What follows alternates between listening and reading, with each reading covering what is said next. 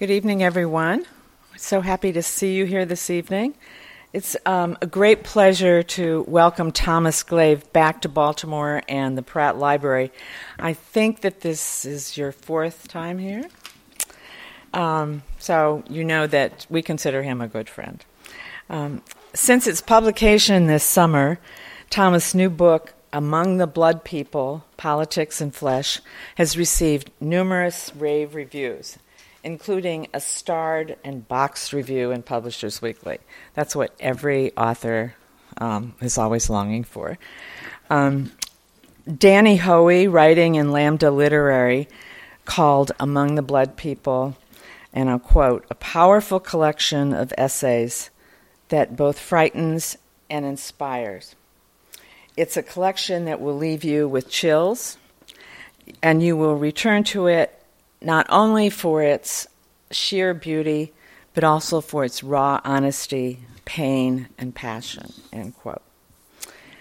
Thomas Glave has won an O. Henry Award and 2 Lambda Literary Awards for his writing. His books include Whose Song and Other Stories, Words to Our Now, and The Torturer's Wife. He edited the anthology Our Caribbean, a gathering of lesbian and gay writing from the Antilles. He has been the MLK visiting professor at MIT and a visiting fellow at Clare Hall, University of Cambridge. He's professor of English at SUNY Binghamton. In his introduction to Among the Blood People, Yusef Komunyakaa begins by saying, and I quote, "There are few voices as urgent as Thomas Glave's." So, ladies and gentlemen, you're privileged this evening to hear this urgent voice.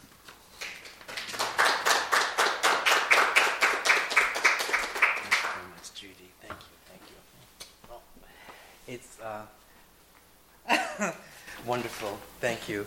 I just did a little funny thing. It's nice. It's really nice to be back. Hi, Michael. To be back and to be here at the Enid Pratt Library for this book in particular. As Judy said, I feel really like this is home, and this is. I think indeed, Judy, you're right. My 4th visit to the Pratt, and what I'm going to do is read from something from the book itself, from Among the Blood People, and then I was going to read from something entirely new. This is actually the manuscript that's I'm still editing, that I rarely do. I rarely read from things in progress, but the piece from which I would read, I think, is maybe in some ways related to what I'm going to read tonight from Among the Blood People. So this book is, as Judy said, it's a book of essays. There are 16 essays in the book and one piece that calls itself a not poem. So I'm going to just read first from a piece titled The Blood People and the Language that I wrote, I think all of the essays were written fairly recently. This piece came about from some, as you'll hear in the later piece if I get to that, from the manuscript, some very kind of difficult time in 2011, some family difficulties that I had to deal with and I'm still dealing with actually on a day-to-day basis. And I realized that in the face of some people's mortality and vulnerability, physical vulnerability, and all the death that had happened in the family in the United States, as opposed to people in Jamaica, that I felt really compelled to write something to talk about that and also just some of the Jamaican realities. So this is excerpts from The Blood People and the Language. It is something to know that you so dearly and even desperately love a country in which you know that you are not, in fact, safe, no matter the seductiveness of your illusions, no matter your desire for safety, actual safety itself, whatever it is and wherever one finds it, being finally maybe simply the assurance of love, or for faith. Such love or faith or desire is not quite a choice, but simply a way of being, foolhardy in this context, perhaps, a way of being that beats insistently through your pathetic, vulnerable heart and is, somehow enduringly, there. It is something to know that the place that provides you with such indescribable joy in your heart, yes, in your very deepest heart upon arriving in that place, Jamaica, in this present day, at the same airport where you arrived as a child over and over again, and where, far beyond that airport, in the hills of cooler, greener Upper St. Andrew, above Kingston, you spent time as a child, in a place that, no matter how much you love it, you know could destroy you, as indeed could several other places. For where, finally, is safety? I've never quite fully known. Only a very stupid or self-deceiving black man, and in my case also a homosexual with clearly not white skin, living in the United States or in many other places, would believe that he is in any way safe. What we can know is that safety is, in this fraught world, as elusive as shadows at dusk, glimpsed for a moment, then gone, then maybe returned at some future point, but not, I suspect, for long. Some children, often the most vulnerable among us, know this. Some people in besieged places, whether nation or domestic sphere, seeking safety for themselves and their children, know this. In my smaller circumstances, I can hope that some kind of safety resides maybe in particular memories, maybe in language that brings back both substance and occasionally remembered form and flesh of those both living and dead. And so, if people with whom you are close have begun to die or sicken to some extent, the dying or sickening occasioning in you feelings of longing and loneliness and also fear. And if you are me or someone like me, like so many of us, you might begin to court the dead, to have conversations, and then maybe longer conversations with the dead. If you are the descendant of African slaves, as I am, and as so many of us are, this is something that you may not be able to do without eventually losing your mind. Acknowledging the enormity of the history and experience. If you are the descendant of African slaves, as so many of us are, and as I am, you will know that acknowledging the enormity of that history and experience, this is eventually something that you will probably have to do, hopefully without risk of losing your mind. Peace and ancestors, you might think, as I've often thought. For in the journey of engaging with the dead, you must, I have learned and still am learning, you must move yourself towards some conceptualization of peace and some squaring with ancestors, which, given one's history as a person of African descent, may bring anything but peace. You feel them around you sometimes, those ancestral dead. You know that they are there. Of course, you hear them in the daily Jamaican language that brings them back to you. But you also dream of them, ruminate about them, wonder what, for those whom you didn't actually know, wonder what their faces looked like. You wonder even what the face of your paternal great-great-grandfather, Stephen Sharp Glave, looked like. A white man born in Lythe, North Riding, Yorkshire, England, who emigrated to Jamaica from England in the early 19th century and died in Jamaica in the parish of Manchester in 1873, and whose gravestone you saw not far from the town of Mile Gully in the churchyard of the now deconsecrated, supposedly haunted Anglican church, the Duppy Church.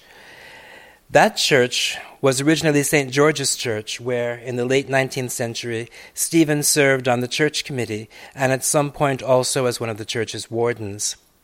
And it was very moving, you remember, and deeply strange to see your surname on a worn, weather-beaten 19th century gravestone, knowing that, in addition to sharing that name, some DNA of the man buried in that ground moved in the present through your living body. You wonder about the brown woman, Catherine Kitty Wright, your paternal great-great-grandmother. Was her gravestone among those more unreadable in the weed-choked churchyard? Where did her bones lie, the bones of the woman whom Stephen did not marry and who bore him several children, among them an earlier Thomas Glave? The very accurate family genealogy shows us that there had already been several Thomases in the Glave line, going as far back as the 1740s in England. Stephen and Kitty's son Thomas was your great-grandfather, born in 1839 in Whitby, parish of Manchester, Jamaica, and deceased there in 1901. The Thomas who fathered your grandfather, Caleb Glave, and the Thomas for whom your father, that Thomas's grandson, was presumably named, Thomas Glave Sr. But then who is that brown woman, Catherine Kitty, whom Stephen Sharp Glave, for whatever reason, did not marry, although she obviously shared his bed, or at least bore him children? How did she live? How did she live, Catherine, the great-great-grandmother? Her skin marking her in the post-slave colony as most definitely not white, a person virtually without rights or claim of her own, a woman ancestor who had lived through the late slave era in Jamaica and into the time of emancipation. How did she live with and bear children for a man who stipulated in his will that, as we have known definitively since the early years of this century, any of his children who married a, quote, black person, unquote, would be disinherited? And indeed the language from the will, as I quote here in one of the notes, states directly from Stephen's own text. With regard to this testamentary stipulation, the exact language of Stephen Sharp Glave's will, dated February 25th, 1873, and probated in Manchester Parish, Jamaica, reads as follows, quote, I also will and declare that should any of my children marry to any black person, all bequests in this will shall be cancelled and be null and void, as also if any should marry contrary to the wishes of my executor and executrix, unquote. And of course, Stephen is using the definition of black that was still used in Jamaica, meaning dark-skinned as opposed to brown, as Catherine would have been. He made good on this threat, Stephen did, with one of his progeny, leaving her only a mule. A resounding brava to that daughter, one Maria Glave, who, born in Whitby, Manchester in 1840, married one evidently black, Lionel de Silva Enriquez, thus daring to buck her intransigent and, as we would say in this modern century, bigoted father. How did she live? How did she die? I would like to know her face and her voice and the sound of her 19th century brown woman Jamaican language. I would like to know her life as much as I would like to know that of the man whose property, in a sense, she became after emancipation. Catherine, the lives of these great-great-grandparents and the lives of all those who followed, as much as I would like to know the lives and faces of all the Thomas Glaves who preceded me over the past 250 years, and others. They are there in my imagination and historical memory. They are most certainly there. At certain times like this one when your mother has recently had a massive stroke and you are feeling extremely overwhelmed and very alone and often really frightened. Frightened when you wonder what will happen next, what can happen next, and how you will get through all of it without actually losing your mind, At times, yes, like this, you do wish very much, yearn very much for a brother, an older brother, an experienced one who, in the face of trials and great anxiety, would always invariably be confident, that brother, the one who, like your dead sister, would seem always to know everything, the one who would always have a reasonable, if sometimes acerbic, even unkind and condescending, as was often the case with her, response for everything. The one who, if he actually existed, would surely, in this idealistic imagining, have broad shoulders to rely upon and a deep, resonant voice to match the frequent smile on his face. The smile that, like the calming assurance in his so confident voice, would have said to you on numerous occasions, without being authoritarian and with steadfast good humor, yeah, man, as a Jamaican would say, all right then, no worry, nobody worry. That one. The brother about whom you have often dreamt. An older brother, although a younger one would be welcome. The older brother, of whom, as you listen hungrily to the sounds of your parents and other blood people in the daily Jamaican language, and you hear them, you would ask, and so how is mother doing today? Did you visit her? Does she seem depressed? Is she responding to the speech therapy? Is she forming entire sentences yet? Are they actually giving her anti-anxiety medication? Is she making any friends there? Will you go to the facility today or tomorrow? Should I go there today or tomorrow? How are you holding up? How you do? You know that I love you, don't you? And, oh yes, you would tell him, that brother, remember that. Remember how very much, how much I love you, how much I love you dearly, and how we will get through this together, brother. Yes, of course we will, because the older people will die. And some of the younger people may die also, as our sister did. And as we, who knows, who can possibly know, we may die sooner than we think. But we will, beloved brother, whose voice and presence I also hear in the language, we will get through it all. Trust me on that one. Believe me. Yes, man. All right. But he, that beloved but imagined and fictitious brother about whom you have dreamt and for whom you have yearned for years upon years since, if not before, your sister's untimely death, does not breathe air, at least not the air of this planet. And so, because he doesn't exist and has never existed, you know that you will have to move through this landscape alone. Move at times with the support of friends who are loving, yes, but whom you know also do as they should, have their own lives, their own responsibilities, as he, your imagined brother, no doubt would have had his own. But responsibilities and life of his own, though he would have had, he would have been one of your blood people, and hopefully one of the kind ones, unlike those in Jamaica, not pleased with your most profound pleasure and yearning, with your longings for other men. Ideally, whatever your imagined brother's erotic inclinations, he would not have reacted to you in as cold a manner as many of the other blood people have done. Ideally, you and he would not have been enemies, not irritable and sarcastic in each other's presence, but friends, dear friends. But you do not have a brother who is either a friend or an enemy, except in the place for which at times like this one, with your mother lying in a facility because of a stroke that has reduced her to an invalid, you are deeply grateful. That place, your imagination. Okay, so that was from the Blood People and the Language. And I'll just read, I think, a brief section from one other piece in this book and then read something from the manuscript. Actually, from the piece called Toward a Queer Prayer. If you have the book, it begins on page 51. This essay was actually written as a talk for a conference, a human rights conference in Oslo, the Oslo Freedom Forum. The photograph of me at that conference is on the back of the book. And I went to this conference. I was invited to go there in 2011 to speak about Jamaica and what was happening with the LGBTQ population there and my own activism in Jamaica over the last 12, 13, 14, 15 years.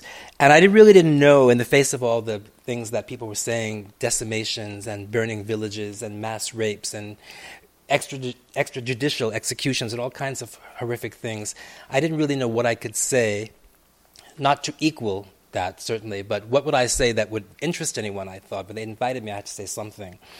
And so the night before I had to get up there and speak with everyone, I wrote this brief piece that I called Toward a Queer Prayer.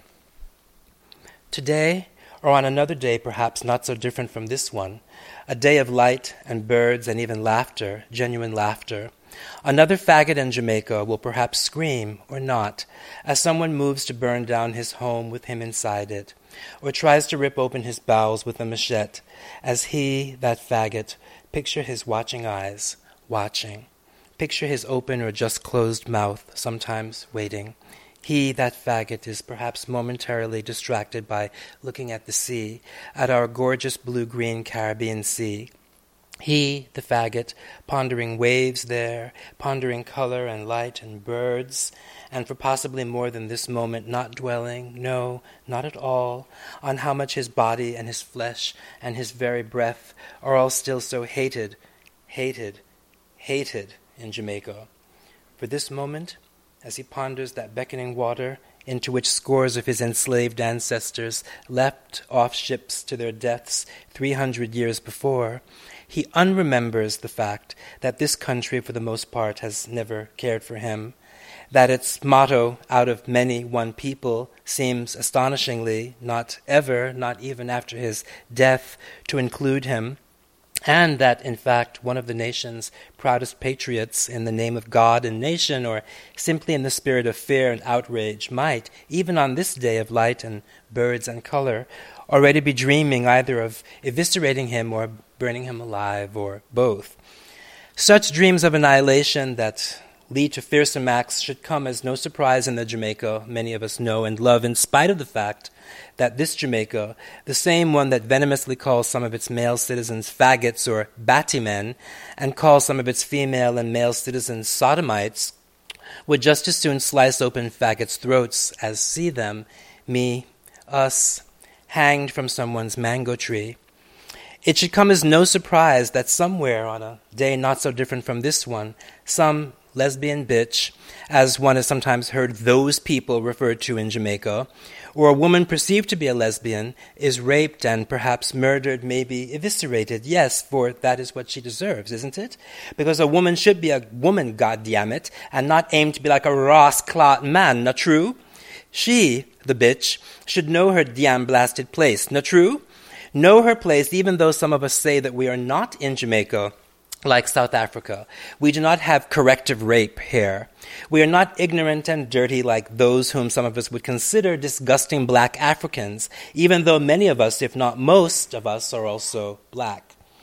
And lesbian bitches and faggots in Jamaica should know their place, because this kind of carrying on, this faggotness and lesbianness and simple filthy perversion is pure wickedness, nastiness, filthiness. It is an abomination, so it has been said. It is a sickness, a white people ting, a satanic ting, a ting we cannot bear in this here country. Massa God, so annihilate the Batman them, the sodomite them. So many have indeed thought and on occasion shouted, and so many have believed and believe still. Yes, by God, by Jesus, his son on the cross, it must be done.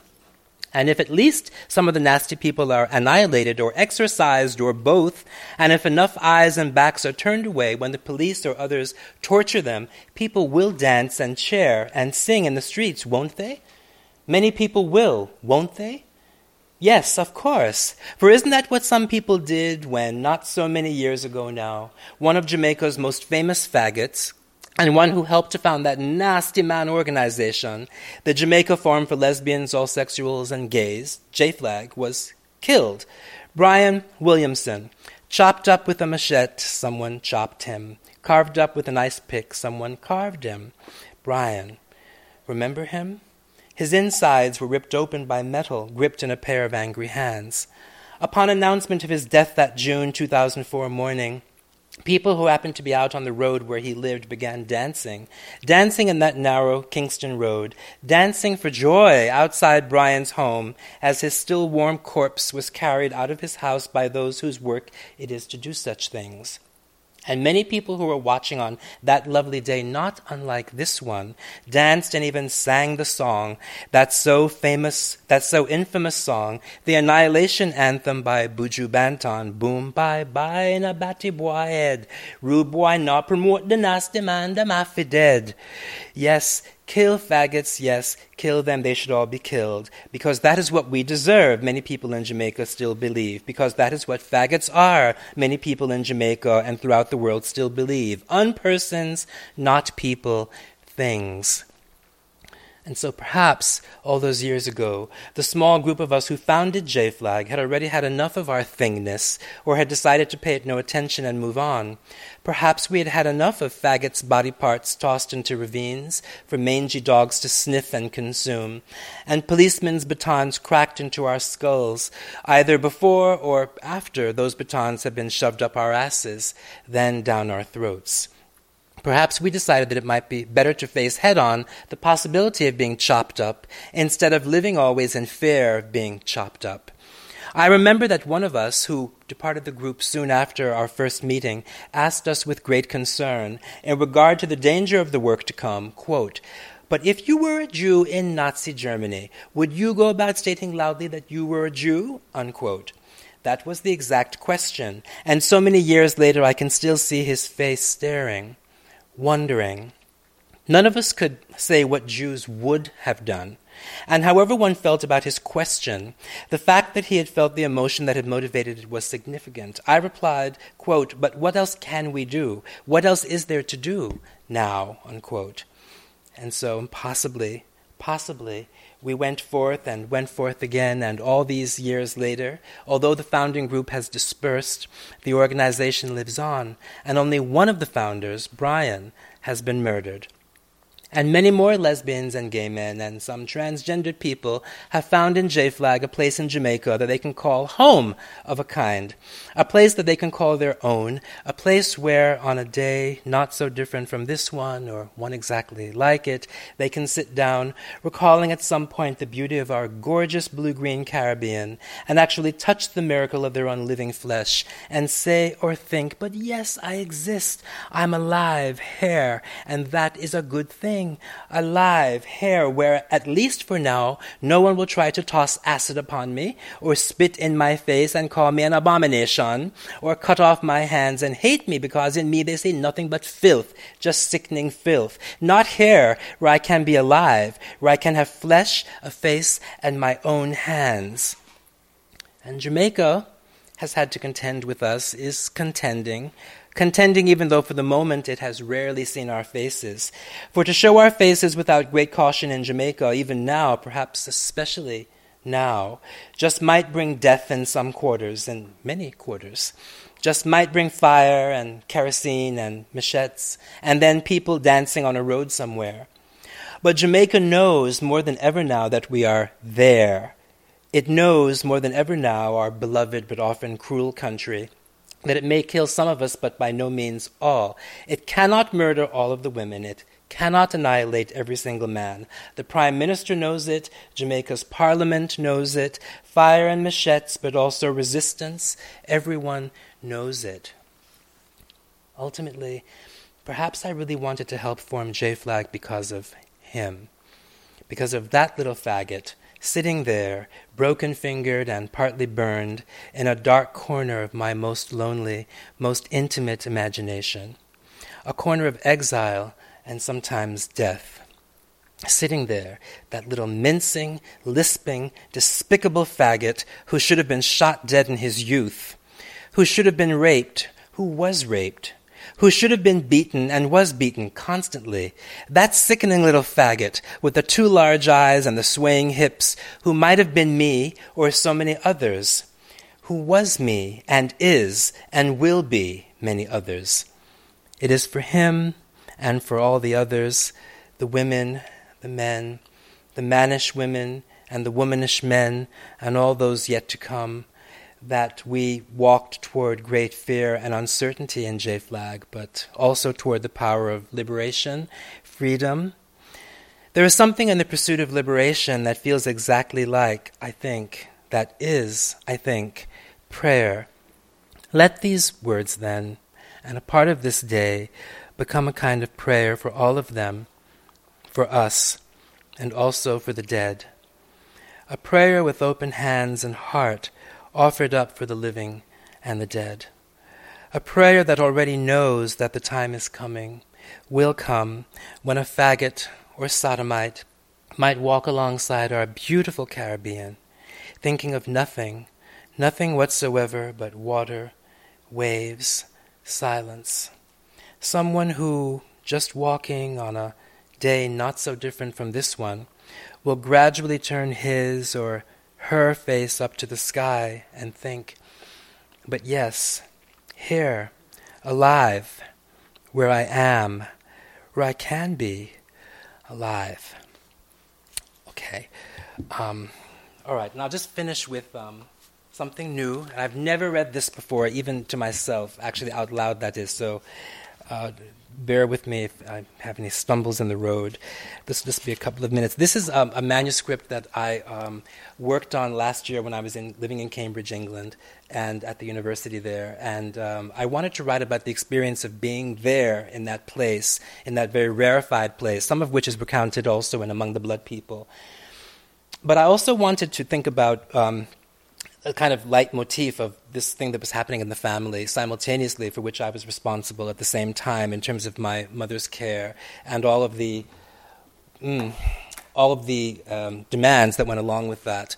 And so it's written in epistolary form to, well, it doesn't matter to whom, but anyway, this is one segment of it. I'll just read a few pages of this and see how this goes. And then if you like, we can have Q&A discussion after this. So all the parts, by the way, for what it's worth, at this point anyway, in manuscript that are about my mother directly are in italics. But now I am drawing down a veil over these words, hoping that I will not feel too exposed in writing even to you, who always knows everything in advance, as I tell you that while the preceding part of this letter was written to you on May 19th, today is May 23rd, and I finally summoned the courage to let you know that the thing I feared the most, and about which I had the most anxiety, seeing our mother, has already happened. I saw our mother twice since landing in New York on May 19th. Twice I saw her, and it was not nearly as painful or frightening or lacerating as I feared it was going to be. And you know how very easily it could have been all of those things. For as we know, things happened to her in 2011 that not even you could prevent, though I know that you tried. But the stroke that felled and disabled her in April of 2011, and which has her now mainly confined to a wheelchair, no one could have prevented. For we tried all of a piece, didn't we, over and over again? Tried to get her to stop drinking. Tried to get her to face the danger of drinking so much while taking high blood pressure medication and Coumadin, which her doctor finally had to remove from her list of prescriptions because mother simply would not, could not stop drinking. You will remember, of course, when her doctor, the gerontologist, tried in 2010 to get me to talk with her about ceasing driving because mother, in her typically obstinate and unlistening way, would not stop driving her car, refused to listen to anyone's suggestions in regard to her own safety and health and the safety of others, and her judgment for both driving and some other things was clearly impaired because of dementia, the doctor said, so that she might easily cause an accident, the doctor said, and would that not be awful if she went out there at the age of 86 and killed someone, a child, killed herself? It would be awful if she killed anyone, I said, but oh, I will try, I said, really, I will try. And then one evening, actually, February 3rd, 2010, for yes, I kept notes about it, as I did about everything, one of our aunts and I went over there to mother's house and tried to reason with her about the driving, to say something gently like, will you please consider ceasing driving? Will you consider making this change for your own good and the good of others? And as one would expect, though we spoke with her calmly, she screamed at us, and I mean screamed. You know how she is, or at any rate how she used to be pre-stroke. She became pretty much, or no, in fact, she was extremely hysterical and shut down all possibility of conversation, any chance of communication, screaming and insisting that we, and I in particular, were trying to curtail her rights, close off corridors in her life. I'm not in my dotage, she screamed, to the point that the aunt and I feared she might burst a blood vessel right then and there in her cluttered living room. That living room overrun with roaches crawling through the wall-to-wall carpeting, and all around him through the sofa, that living room stinking of the cat's litter box. Why are you trying to come in here and rule and overrule me, she screamed, as well as a lot of, that woman, I hate that woman, meaning her gerontologist, the doctor who still sees her post-stroke for periodical checkups and who was actually very supportive during the entire time. And you will remember how furious I became with that doctor at one point in 2010 when she told me that I should either just take away mother's car keys or tell mother that she was not going to drive anymore, period. But you just don't understand Jamaican culture, I told the doctor, a South Asian woman. You don't understand our culture, and I'm trying to get you to try. We Jamaicans, and by extension many of us from the Anglophone Caribbean, and for all I know the Francophone and Dutch Caribbean as well, we don't deal with our parents like that. We're not like Americans or British people or others who feel it's okay to talk back to our parents and tell them what to do. The culture doesn't operate like that. So I do wish that you could be more sensitive to our culture. I do wish that you could stop telling me to do things that are simply not possible for me to do, and to do them as if they're just a snap, 1, 2, 3, tell your mother to do this, tell her to do that. There was nothing that even an angel could have done. No one. Angels are not infallible. They are not God. They wield nowhere near the apocalyptic power in which so many people seem to continue to need so foolishly to believe. Yes, and so I could do nothing, and our aunt, who would pass away 17 months later, could do nothing. We let things rest, we let them ride, but nothing was easy. It was all mostly extremely uneasy. For not only was mother's house extremely cluttered, but actually past cluttered, for she was a hoarder, wasn't she? Let's admit it, we all know it now. She was an extreme hoarder, as was our aunt, as we now understand such a condition of living to be, hoarding. Not only was Mother's house absolutely filthy and reeking and cluttered and hoarding bound, indescribable actually to anyone who hadn't seen it and couldn't imagine it, it was so bad that, as I used to joke, I felt that navigating the rooms of that house, if one could actually manage to navigate them, required the skill of dancing George Balanchine's intricate, twisty ballet agon. Now step over this, now step around that, now wrap your leg around this and lean backward, etc. The massive hoarding and stench and filth have since all been cleaned up, of course, since she had the stroke and all of that, the remorseless cleaning, de-infesting, renovating, reordering, and all of it. And my God, I think sometimes, how on earth did I get through it? That summer and fall of cleaning, reordering, refashioning. It was epic, as you know. It was an epic adventure about which I am sure I will write someday. Indeed, I will have to write someday. But thinking now about doing that work in future, that gut-scraping work deep into the heart and the marrow, that writing does not in any way make me happy. I think that it frightens me, actually. But in the meantime, before all that, you will remember how I begged the doctor, why don't you talk to her? Why don't you compel her to stop driving and to stop drinking? Why? Well, because you're a medical officer, that's why. Can't you use your authority? Can't you command her? How naive that was of me. But that doctor, with whom I have been in touch a great deal since the stroke, made it clear that since then, made it clear then that she had tried to warn Mother and had failed because, as always, Mother was, though the doctor never used this word, obstinate. Mother was going to do whatever she wanted to do in spite of what other people felt was best or safest or wisest for her, all things considered. And so it was that the stroke occurred, the cardiologist and gerontologist believe, because they had to remove Coumadin from her prescriptions since she would not stop drinking and had also become inconsistent with her medications and certainly would not allow anyone to administer her medications. No, never. And she had already had several dangerous episodes because of her misuse and mishandling of the Coumadin. They were episodes that landed her in the hospital each time and frightened us all terribly. Remember that when I was living in the other Cambridge, in Massachusetts, in the spring of 2009, she was in the hospital several times. And remember how at one point that spring, when virtually about to board a plane in San Francisco to travel to a conference in St. Louis, doctors called me to say that she was in the emergency room of that North Bronx hospital and that I should try to get home as quickly as possible because she might not have long to go. She was intubated, swollen and puffy, and heavily sedated when, in a highly advanced state of agitation, though quietly kept because I didn't wish to further upset anyone else, including our relatives waiting for her in the hospital. I arrived there after managing to change my flight, got back to the East Coast as quickly as possible. Yes, absolute hell, perhaps. No other way to describe it, perhaps. And all because she was becoming increasingly unreliable with her medications. And what we know, above all, is this, that if she had been able to continue taking the Coumadin, she very likely would not have had the stroke. But, well.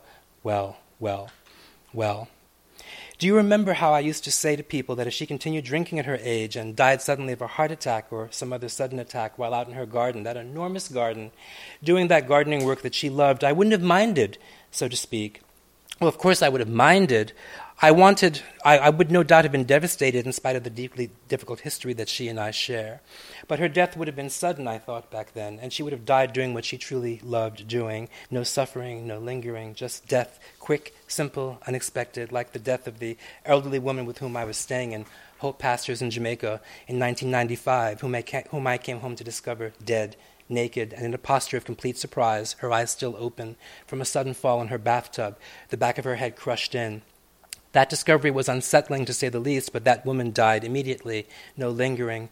If Mother had died similarly, I could have, I hope, found a way to live with that, knowing that she had not suffered. And so, there we were, she and I, a few days ago, back in the house on Baychester Avenue, northeast Bronx. There we were, looking at each other. At points I found myself marveling at how smooth her skin still looked for a woman in her late 80s. She remains immobile on her right side, but she has managed to get along with her left, learning how to feed herself, for example, and do other things. And of course, she is administered to by the home attendants. And it actually was all right. It was all right because she was not, in fact, miserable and did not look to be. She was not, in truth, despairing or lonely or feeling isolated, at least not as far as I could tell. I asked, how do you feel about this situation? I asked her slowly and clearly. Speak slowly and clearly, they said, the doctors, the nurses. For the aphasia that she has had since the stroke has, of course, made it all the more difficult for her to understand things that people say unless they are said carefully, clearly, slowly, without a great deal of nuance or subtlety. The simpler the sentence, the better, the speech therapist told us. How do you feel about living like this? I asked her a few times. Meaning, how do you feel about having these people, the live-in home healthcare aides, one of whom has known our family for ages, is actually a distant relative? How do you feel having them taking care of you in your home? How do you feel having to spend so much time in this wheelchair? Though the post-stroke therapy that you received in the rehab center and nursing home over 7 months last year did help you regain some walking skills, though now you will always need support. How do you feel about not being able to travel the world as you once did and loved to do? For she was an adventurous, wasn't she? She and our aunt traveled to all corners of the world. China in the early 1980s, when the country was just opening to Western tourism. China, Brazil, many places. I would not ask things like, how do you feel about not being able to drink anymore, and especially drink all day? I would not ask questions like, how do you feel with our aunt no longer here, your best friend whom you also hated? How are you managing? Even though, as you also remember, Mother was essentially, as I said, vicious always to Aunt Phil, although she clearly loved her.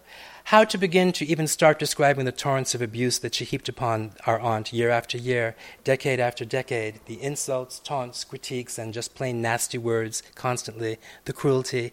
It is not possible to begin describing that awfulness, at least not here, though I may someday do so elsewhere. Thank you. Thanks.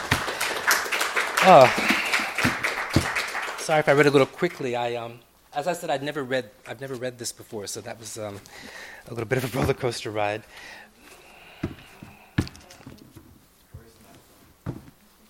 So as you can see, I think the pages aren't even numbered in this manuscript. As you can see, this is related a little bit to the Blood People and the language and to some other things in Among the Blood People. And I don't think so. Among the Blood People itself has some essays that came from later in the year in Cambridge when I was, if you know what that environment is like, it's an extremely exalted one and in some ways very surreal, particularly to someone I think who I would like to think has somewhat progressive, maybe even radical politics, and also has a colonial relationship with England and is black like me and homo. So there were lots of things in that kind of crucible being there that at one point I thought how odd this is that I'm here in this place in England, which is, as someone said to me, this is actually not England, it's Oxbridge, which is an entirely different kind of England. And of course, British people themselves have all kinds of baggage about it. Well, I learned actually during the year that there was a kind of intimacy that I had with England and with Oxbridge even, as some uncles of mine have gone to Oxford as Rhodes Scholars. I had not been there, but I had a kind of cousinship with, imaginatively speaking, with that place, as they call it, the other place, being in the city of Cambridge and at the university. And I began to think about some of the colonial vestiges and the echoes that still, I think, speak very much in my body, and things like my great-great-grandfather, my great-great-grandmother, the people whose records we're fortunate to have, wills and so on and so forth. And how, in some ways, all these years of going to the UK finally began to make sense when I realized that there were reasons why, when I was there, when I'm there now, certain things make sense to me culturally, like why they stack cans in triangles and windows, and why they call cans tins, and why they call bins, and so on and so forth, right? All these things that I'd heard growing up in a post-colonial society with connections in the U.S. as well. So some of those reflections, I guess, went into Among the Blood People, and thinking about what it was like to be in that place, but also to be in Jamaica, and then to be here as well, and to have a black homosexual body. I mean, I'll just say briefly in conclusion, too, that if any of you have any questions, that, I talked about blackness in Jamaica, and actually it was a startling fact for me to learn that I, like many people of African descent in this country, right, would be considered brown in Jamaica, not black, right, because of skin color, brown, right? So blackness, although black people are the majority of the country in Jamaica, and the majority of the country is also poor people, so that means that the majority are poor black people, and mainly poor black women. The women are the majority in the country as well, as they are in the world. So that was a kind of a jarring political fact for me, because the word black means something very different in this country. I mean, over time, right? Politically and so on. But in Jamaica, it can still be an insult as well to call someone black, right? So there was this baggage mixing in as well, and dealing with this also in my genealogy and the history. And the strangeness of knowing that the Anglican Church has factored so importantly in my family's life over hundreds of years, and in the 20th century and the 21st century as well. Most of us are still Anglicans, Church of England. So when I was in Cambridge and I went to evensong services in some of the college chapels, which was high Anglican church, it didn't quite work. It wasn't the same kind of intimate, more informal Anglicanism that I'd experienced in Jamaica. And there were other reasons why it didn't work. But anyway, this kind of transatlantic connection is something that I think I'm working on in this next manuscript, and was trying to work through a little bit in this book as well. Judy had actually asked me if I might read from Among the Blood People, and I was a little reluctant because it's very personal, obviously, and I tend not to disclose personal things about myself very much, but or swear and so on and so forth. Anglicanism, once again. But I think that in some ways, I mean, I don't know if anybody has any comments about this or questions, but this book was a kind of step into a different territory for me by way of more personal disclosure, while trying to also link political realities and geopolitical, social, historical realities to my own history. And just finally, to think about the fact that in Jamaica, what I didn't say, I don't think I said it in that essay, but one of the very striking things, if you visit that church where my great-great-grandfather was a warden in the 19th century, Stephen went there. This was a church. Stephen had a lot of money. He was the youngest son, I think, of a Yorkshire gardener, I think we found out. But he was not an aristocrat, as many people who went to the colonies weren't, or they were often the younger, impoverished sons and daughters and so on. And that church, St. George's Church, as it was known in 1873 and earlier, is this big, huge building in the middle of nowhere. Now, it's not part of the National Trust in Jamaica, although I hope it will be at some point. But the road that leads to St. George's Church, which is covered with weeds and so on now, is lined with stones piled about maybe 2.5 to 3 feet high. And that road was built, those stones were put there by slaves, right, in the 18th century, I think, because the church actually dates, I think, from 1795 or something like that. And just in terms of those vestiges of slavery, Jamaica and many other parts of the Caribbean, as we know, Latin America also, have many actual material vestiges of the slave trade and of slave reality, right? So that there are roads like this one made by slaves. You can go to the Institute of Jamaica and you'll find actual slave chains, manacles that I put on my wrist. I knew somebody who worked there who let me do this. And I didn't do it for a fetish. It was a very serious purpose. I did this. And many other vestiges of slavery that I think have been in some ways, to some degree in this country, maybe more erased, partly because of the predilection for building shopping malls over Native American grounds and things like that.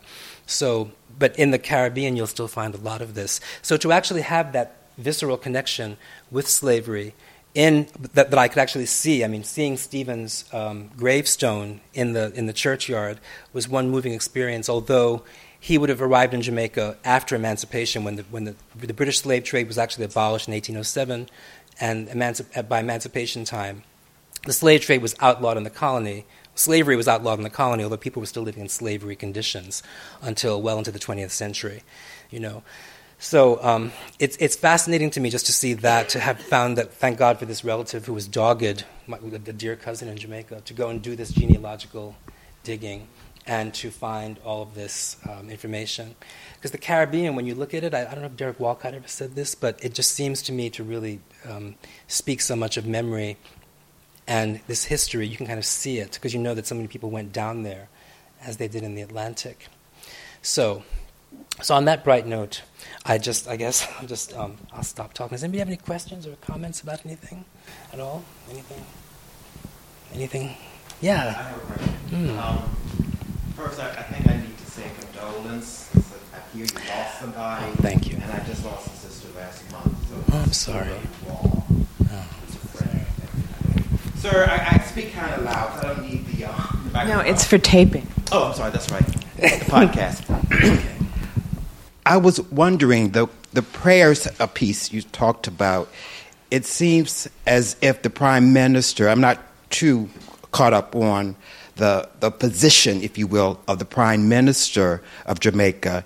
Does his hatred funnel down to the people, the everyday people? And also, I'm wondering, the Russian leader has a position on gay and human rights, and it affects the Olympics. I'm wondering, how can the tourism business try to do something about the homophobia there? I mean, is the hatred just directed towards Jamaicans, or I'm sure there are tons of gay cruises, package deals, or whatever. Is there anything about the tourism industry in Jamaica can be done to help with the gay human rights situation? Okay, thank you very much for that. The first question, there's actually an essay in the book that I wrote in response to the previous Prime Minister, Bruce Golding, who is now not Prime Minister anymore. Now Portia Simpson Miller, the first woman Prime Minister in Jamaica, is in office. Bruce Golding, so at one point when I was in Jamaica in 2008, I was reading from my anthology Our Caribbean at a literary festival, and I felt that I really had to address some of Bruce's homophobic remarks that he'd made on the BBC. He'd made them only a few days before. And I said, well, I can't be in Jamaica with this book, Our Caribbean, Lesbian and Gay Writing Antilles, and not say something about this. It was a very scary moment, though. And that moment actually was prepared to be killed. I thought that I might be killed, actually, for saying that, because you don't know, people come with guns and so on to festivals in Jamaica. It's not uncommon, but it didn't happen. And so I wrote an essay out of that statement that I read to him. Because he had said that he didn't want gays and lesbians in his cabinet, right? And then therefore, by extension, not in the country, essentially. And I wrote to him as his gay Jamaican son and said, well, I'm your child, if you will, and so on. Portia, the present Prime Minister, and I was actually in Jamaica when she was elected in 2011, Portia has taken a much more progressive attitude, although we have yet to see what will happen. You see, it would be very, very dangerous for anyone, I think, really and truly, any person in their right mind in Jamaica today, in government, to be out. It might happen, but I just can't really quite see it at this point, but it could happen. But of course, how would they get a constituency? If you're a member of parliament and you are in the cabinet and you want to build a constituency in your particular area and you are openly gay, I don't think that, as they say in Jamaica, that can't work. We don't want Batman in government, and all them something there. So they would say, no, sir, that can't work. Go back to America with your damn blasted nastiness and thing. So I think that it would be a problem. So we shall see what happens, yeah? But J-Flag is actually petitioning and has been petitioning Parliament in Jamaica for years now to try to remove the buggery and the Buggery Act and the Gross Indecency Act, which are British colonial laws from the 18th century. In fact, one of my cousins was prosecuted under the Gross Indecency Act in Jamaica in the 1980s, and this is the same law which prosecuted Oscar Wilde in Victorian England. So you see the connection, right? But I think that, yes, if the Prime Minister were to make a statement, a pro-gay statement, as Portia did, but she's a woman, so it's a little... It's not taken quite as seriously. Yeah, she's a woman, kind of thing. I think it would make a big difference. But many people in Jamaica who adore, whatever you think of this, they adore Barack Obama, and they were just jubilant when he was elected once and then twice. Really took pause when all of these beloved black people whom they love, Barack Obama, Desmond Tutu, Nelson Mandela, have spoken out like, what's happening to all these black people? I can't believe that they talk about Batman. They're speaking supportively. So it's disturbing to a lot of Jamaicans, and it makes them think, I know, well, I have to disavow Desmond Tutu, and I have to disavow Nelson Mandela and Barack Obama. As for the second question was about the tourism. Yeah, that's been a question that a lot of people have asked, and I think that one of the things that always worries me is that the people who are the most vulnerable in Jamaica are the poorest people, obviously, and people who don't have resources of various kinds, right, who are impacted by homophobia and sexism and misogyny as well, all the things that couple together. And I think that the tourism thing is something a little bit different because the majority of the tourists to Jamaica in this moment in history are from North America. And they live when they go there, they mainly, not only, but mainly stay in what we call all-inclusive hotels. And many Jamaicans look upon them as, well, if they're white people, for example, and many of the tourists, from what I've seen anyway, as a casual observer, are white people, but not exclusively. But they say, yeah, them white American people, them do all kind of weird stuff, So they're very dismissive in some ways, and they think, well, what do you expect from white people, except things like homosexuality and bestiality and drug use and mass murder, and they murder their children, they shoot people in schools. What do you expect? Look at the world they've created, right? This is what many people feel on a folk level, folk culture level. And if a Jamaican is involved, especially a black Jamaican, is caught in homosexuality, that's a whole different thing. So the J-Flag, this has been throughout the Caribbean, this has been a debate about how can people who are interested in tourism development, etc., or involved in it, right? How can they work against homophobia in the Caribbean? Well, I think that really that interest and question would have to be taken to an organization like J-Flag or the local people working on the ground to let them lead the discussion and then go from there with the impetus, because they are actually also very vulnerable, but they also know the ground very, very well, I mean, it is interesting. There are two beliefs that I thought were fascinating when J-Flag and we were doing this tabulation of folk beliefs about homosexuality. So, a lot of it is focused on male anal reality, A-N-A-L, right? So there's this whole belief that gay men can't swim. They'll drown because they'll take on water through their rectums, right? So batty man can't swim, because they're going to take on water, right? Like a Titanic. And also that they can't eat porridge for the same reason, because it would just go right through them, which I think is actually kind of funny in a way, the idea of such. But so you can't eat porridge because it will go through you, because you have a big hole and thing, right? So, you have to get through that kind of understanding as well, get away from all of this stuff. But the British brought a lot of this as well, the anal thing with the gross indecency and buggery law. Does that speak to your question a bit? Thank you. Sure. Yes, ma'am. Hi. Okay, see if I can get this right. In an interview a while ago, I think you spoke about the language that you expose yourself to in terms of popular culture and TV and being really protective of that inner music. And I was wondering how you do that. How I protect myself? Yes. As a writer, I'm also really interested in kind of that protective imagination. Well, you know how it is then, surely. It's a very slippery slope, isn't it? Because on the one hand, you want to, well, I'll speak for myself. I would like to hear many different languages, like when I hear young people, older people, people from different social classes, cultures, and ethnicities speaking in particular ways that I'd like to try to internalize, to remember it for its immediacy and its locality in that culture and place. But at the same time, there's a lot that I want to try to excise from my way of speaking and writing. That, it was so, I don't know, but whatever, that kind of thing that I think is really not very useful. And I tell my students, when they say things, when they're prone to say things in class, it was and shit. I say, no, don't say that. That's actually quite lazy. It's not very interesting either, because all it is a profanity that doesn't really mean much. So what are you really trying to say? What's inside that? That the and shit is a shorthand for something else. I don't watch television either. I find it very, trite, a lot of it. Some of it is very good, I think, though. Some of it is wonderful, right? But some of it is, unfortunately, very stupid. So I try not to watch that. And I try to just be very careful. I try to read a lot. I mean, when I used to dance as a ballet dancer, we did all the things that one had to do to maintain the equipment outside of dancing, so massages and stretch therapy and all kinds of things, swimming, and you wouldn't go skiing, and you wouldn't eat too much salt because your muscles would, would affect them. Or you would have enough salt so that your muscles wouldn't cramp on you.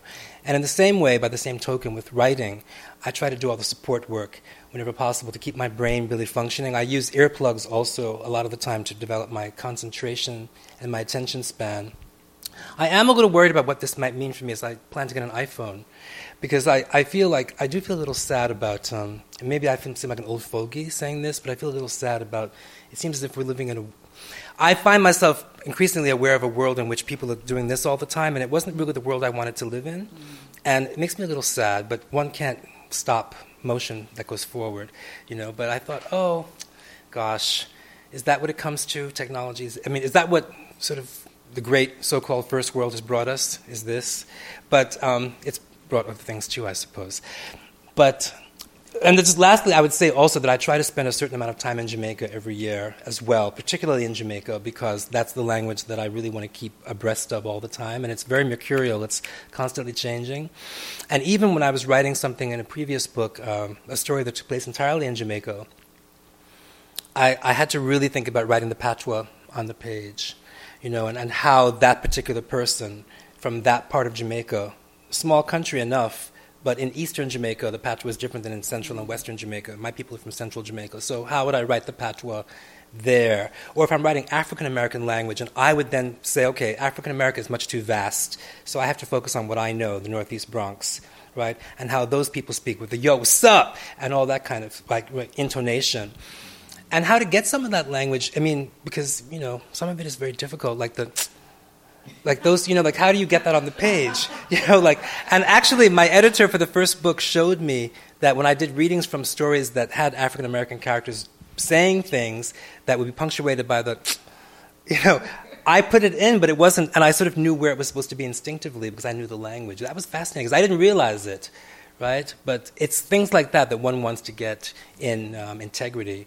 Does that speak a little bit too? I have one more question. Yes, of course. I was also going to ask you if there's a way, this is a leading question, is there a way that non-Jamaicans talk about transphobia and homophobia in Jamaica that vexes you? Is there a way that non-Jamaicans speak about, I see what you mean. So is there a way that maybe there's a demonization that happens? Well, they're outsiders. How do you feel? Is there a colonial gaze? Things like that. Yeah. Well, I think some of the British people I've encountered, maybe, the British don't really, by and large, they don't really know us still. They don't really know a lot of the colonial people. They know the Indians have good courage. I shouldn't speak so categorically about British people. I don't want to be unfair to them either. But I think that there is a way, of course, like with many Americans, if you're at the seat of an empire, you don't have to know about people. Like Romans didn't have to know about people in Carthage or whatever, So I think that some British people I've encountered will say things like, one guy said to me, oh, this person's a middle-class Jamaican. I didn't realize that there were any. And I thought, oh, well, right. But I think that in terms of homophobia and transphobia, well,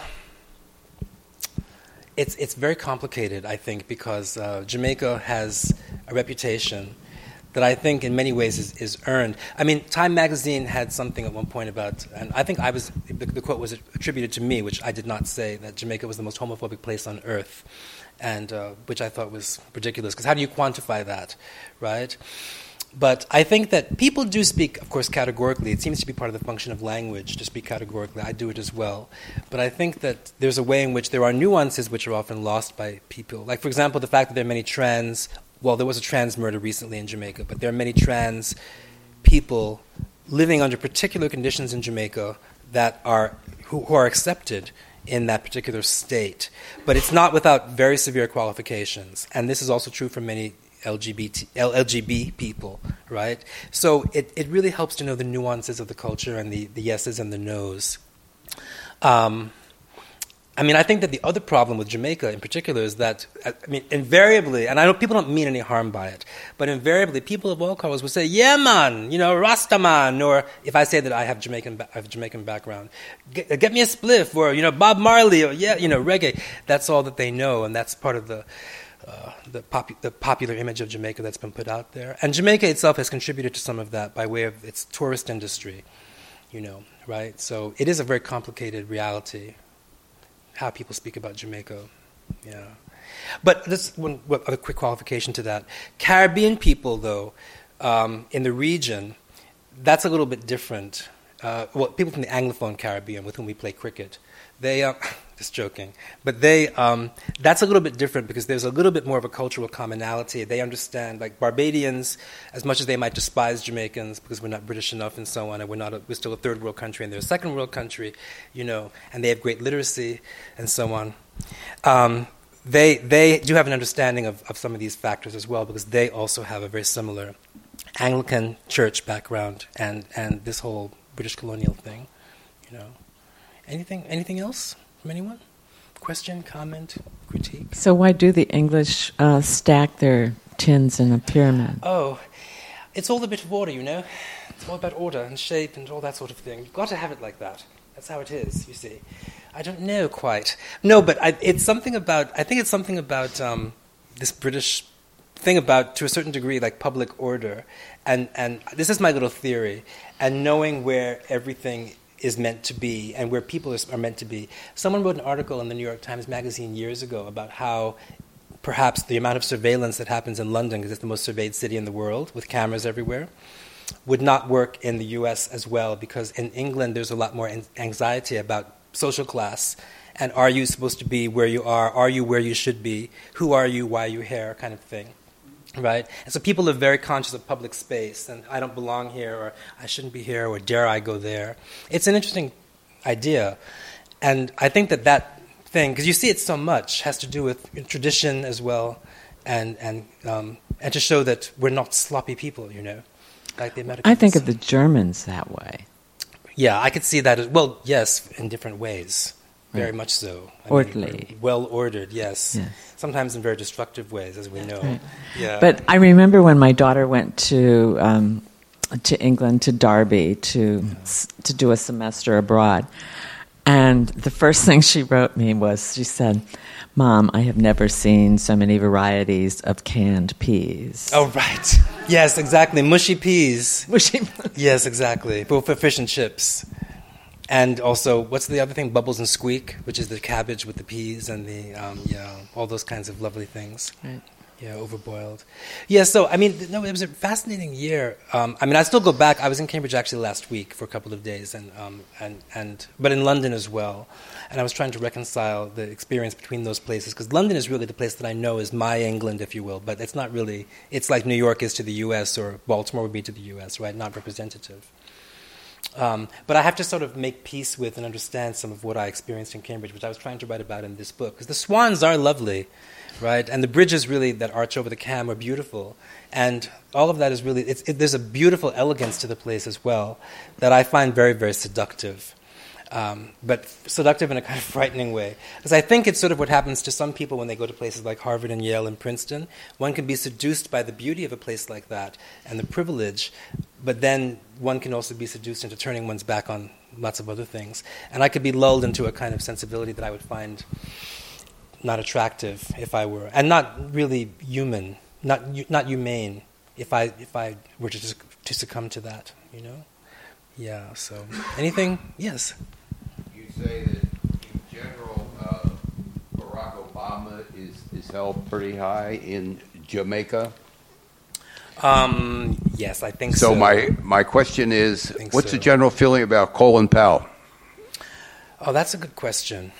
People are proud of him, I think. I think that people, I'm speaking again very generally, right? But I would say that people are very proud of him for being this very prominent figure, affiliated with the U.S. government, very much, in fact, in the U.S. government, and of Jamaican background, irrespective of what his politics might be, or whatever he's done in other ways under the Bush administration and so on, you know?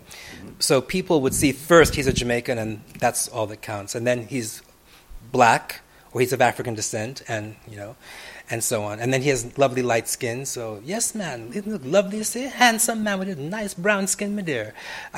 So that's part of the equation as well, you know? But if he were a black man, people would, I think, would also say, you know, lovely black man, lovely, you know, skin. It just depends on how handsome he is, according to general, yeah. Hi, this is about writing in general. Life has a whole lot of situations it throws at you. So what makes you make certain choices to choose from to write about? How do I choose what to write about? Right. From all the things that get thrown at you, yes. Yeah, that's a really hard question, isn't it? How do I choose what to write about? You know, there's so much that I would like to write about, right? As you can well imagine, if you're a writer yourself, you know, there's so much that every day. How do I answer that? Like this manuscript I wrote because I wanted to write something there about that. But there were other things that I wanted to write about as well. And in fact, while this book was being edited and going to press, there were things that rose up out of the Cambridge experience that then went into this book. I also feel that I really want to write a lot of nonfiction, essays, because I want to, even though people tell me I shouldn't. Some people tell me I shouldn't because who cares? And only write essays when you're really, really, really famous and established, like James Baldwin or some of the other writers whom I love. No one reads essays, but I want to write them, So I do. So that's a choice. But I also want to write fiction. I am working on fiction as well at the same time that I'm working on this. And this uses fictional techniques. But I feel a kind of conscientious, a kind of sense of responsibility to write about particular things that I feel I can't let slip. Because I don't want to feel that something happened and I didn't remark on it. That I felt was something that I felt was repugnant, like bombing Iraq or droning Afghani people or any of these things that I think are really wretched and ugly. I want to say, at least if I couldn't do something about it, at least I said no, that I don't subscribe to that, Or sending Haitians en masse out of the U.S. and, things like putting them in remanding camps and things like that. So many things to write about in that sense. But there's only so much time. So that's the thing, I think. And I also teach some of the time. And I have a life elsewhere as well. So I think time also dictates to some degree what happens, I'm very fortunate now that I teach only one term per year, so I have a lot more time. I have like 8.5 months when I'm not teaching, when I can actually do a lot of writing work and so on. And I might be away again next year for a full year, so that gives me more choices in some ways, Yeah? It's time, isn't it? Yeah. Yes, ma'am. Hi. Where do most of Jamaicans come from?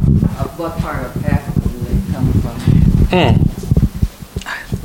It's believed from the way the language has been passed down over, say, since the 17th century, when Africans began arriving there. It's believed, and I'll give you a little fun anecdote actually, that many Jamaicans, people who are Jamaicans today, came from what is now known as Ghana.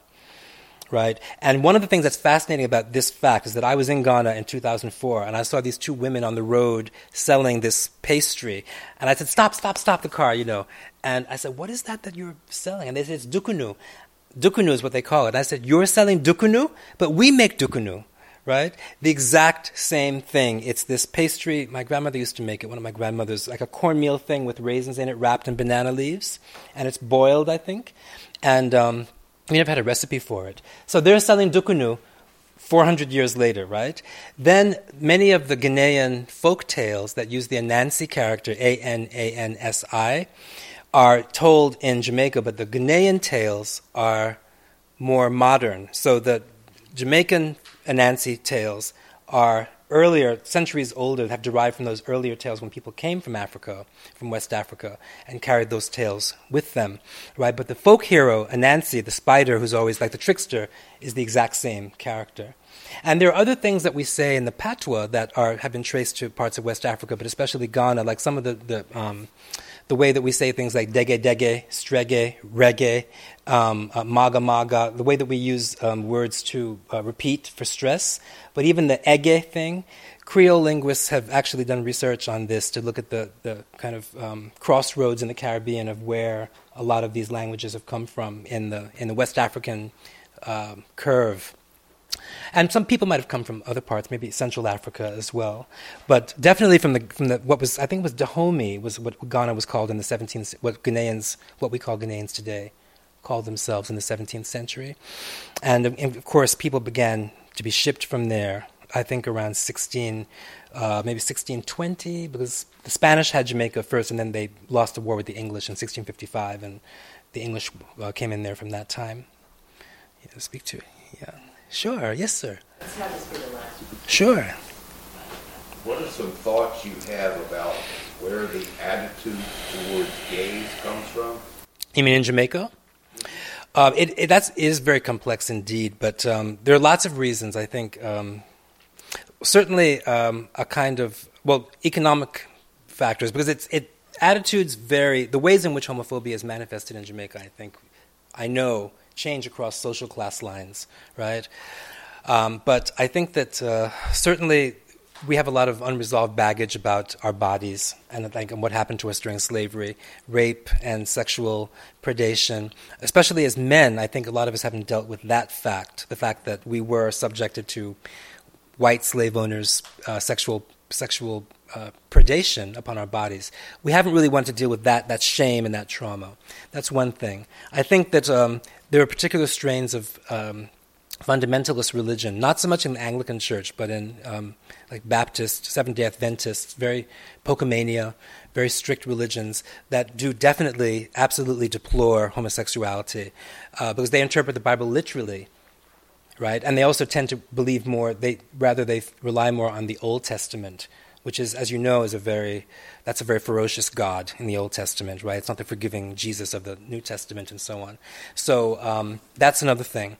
Then, as I said, economics have factored into a lot of things, and the colonial relationship with the U.S. and the neo-colonial relationship with the United States, right? In very, very complicated ways. Jamaica is also just large enough as a country, I think, that it can support homophobic attitudes like that and the violence that accompanies them. Because you couldn't really go around chopping up people and burning people in their homes in a place like Barbados or St. Lucia, because those islands are too small. The kinships between people are very tight and concentrated across those islands. So if you go and kill Rodney in Jamestown in Barbados, then you might be killing Miss Agnes's son from so-and-so, or Miss Gwenny's grandson who blah, blah, blah, that kind of thing. Those are smaller places. And then Jamaica, in general, I think, has a lot of issues with violence anyway. So the homophobia is just part of the violence. I mean, I tell a lot of people tell me, and I say the same thing, that when I'm in Jamaica, I'm more concerned about the general level of violence than I am about the homophobic violence. Because we can disguise ourselves in various ways sometimes, depending on how we present as queer, but pass. But if somebody wants to rob you, or if they think that you have money, or they want to kill you, or for whatever reason, that's a harder thing to escape, right? And some of the violence is fueled by social class tensions because of the way that many people in the privileged classes treat their servants, right? And many people can afford servants because of the exchange rate and because it's much cheaper to have a maid or a gardener there. So many people who chop up people with these big machetes, right, are gardeners, for example, who chop up the owners, right? Because maybe, who knows, the owner might have sexually abused the maid or the daughter or the this or the that or the... And you never know who knows who. So the person whom you're abusing or insulting could have a gunman for a cousin or a Don man for an uncle, or you just don't know, and come and shoot you and so on, right? Happens a lot. Well, but we still love it anyway. Yeah. Yes. Thank you so much. Thank you very much, Judy. Thank you very much. Thank you. Thank you very much. And if you want to get a book, I'll be happy to sign one.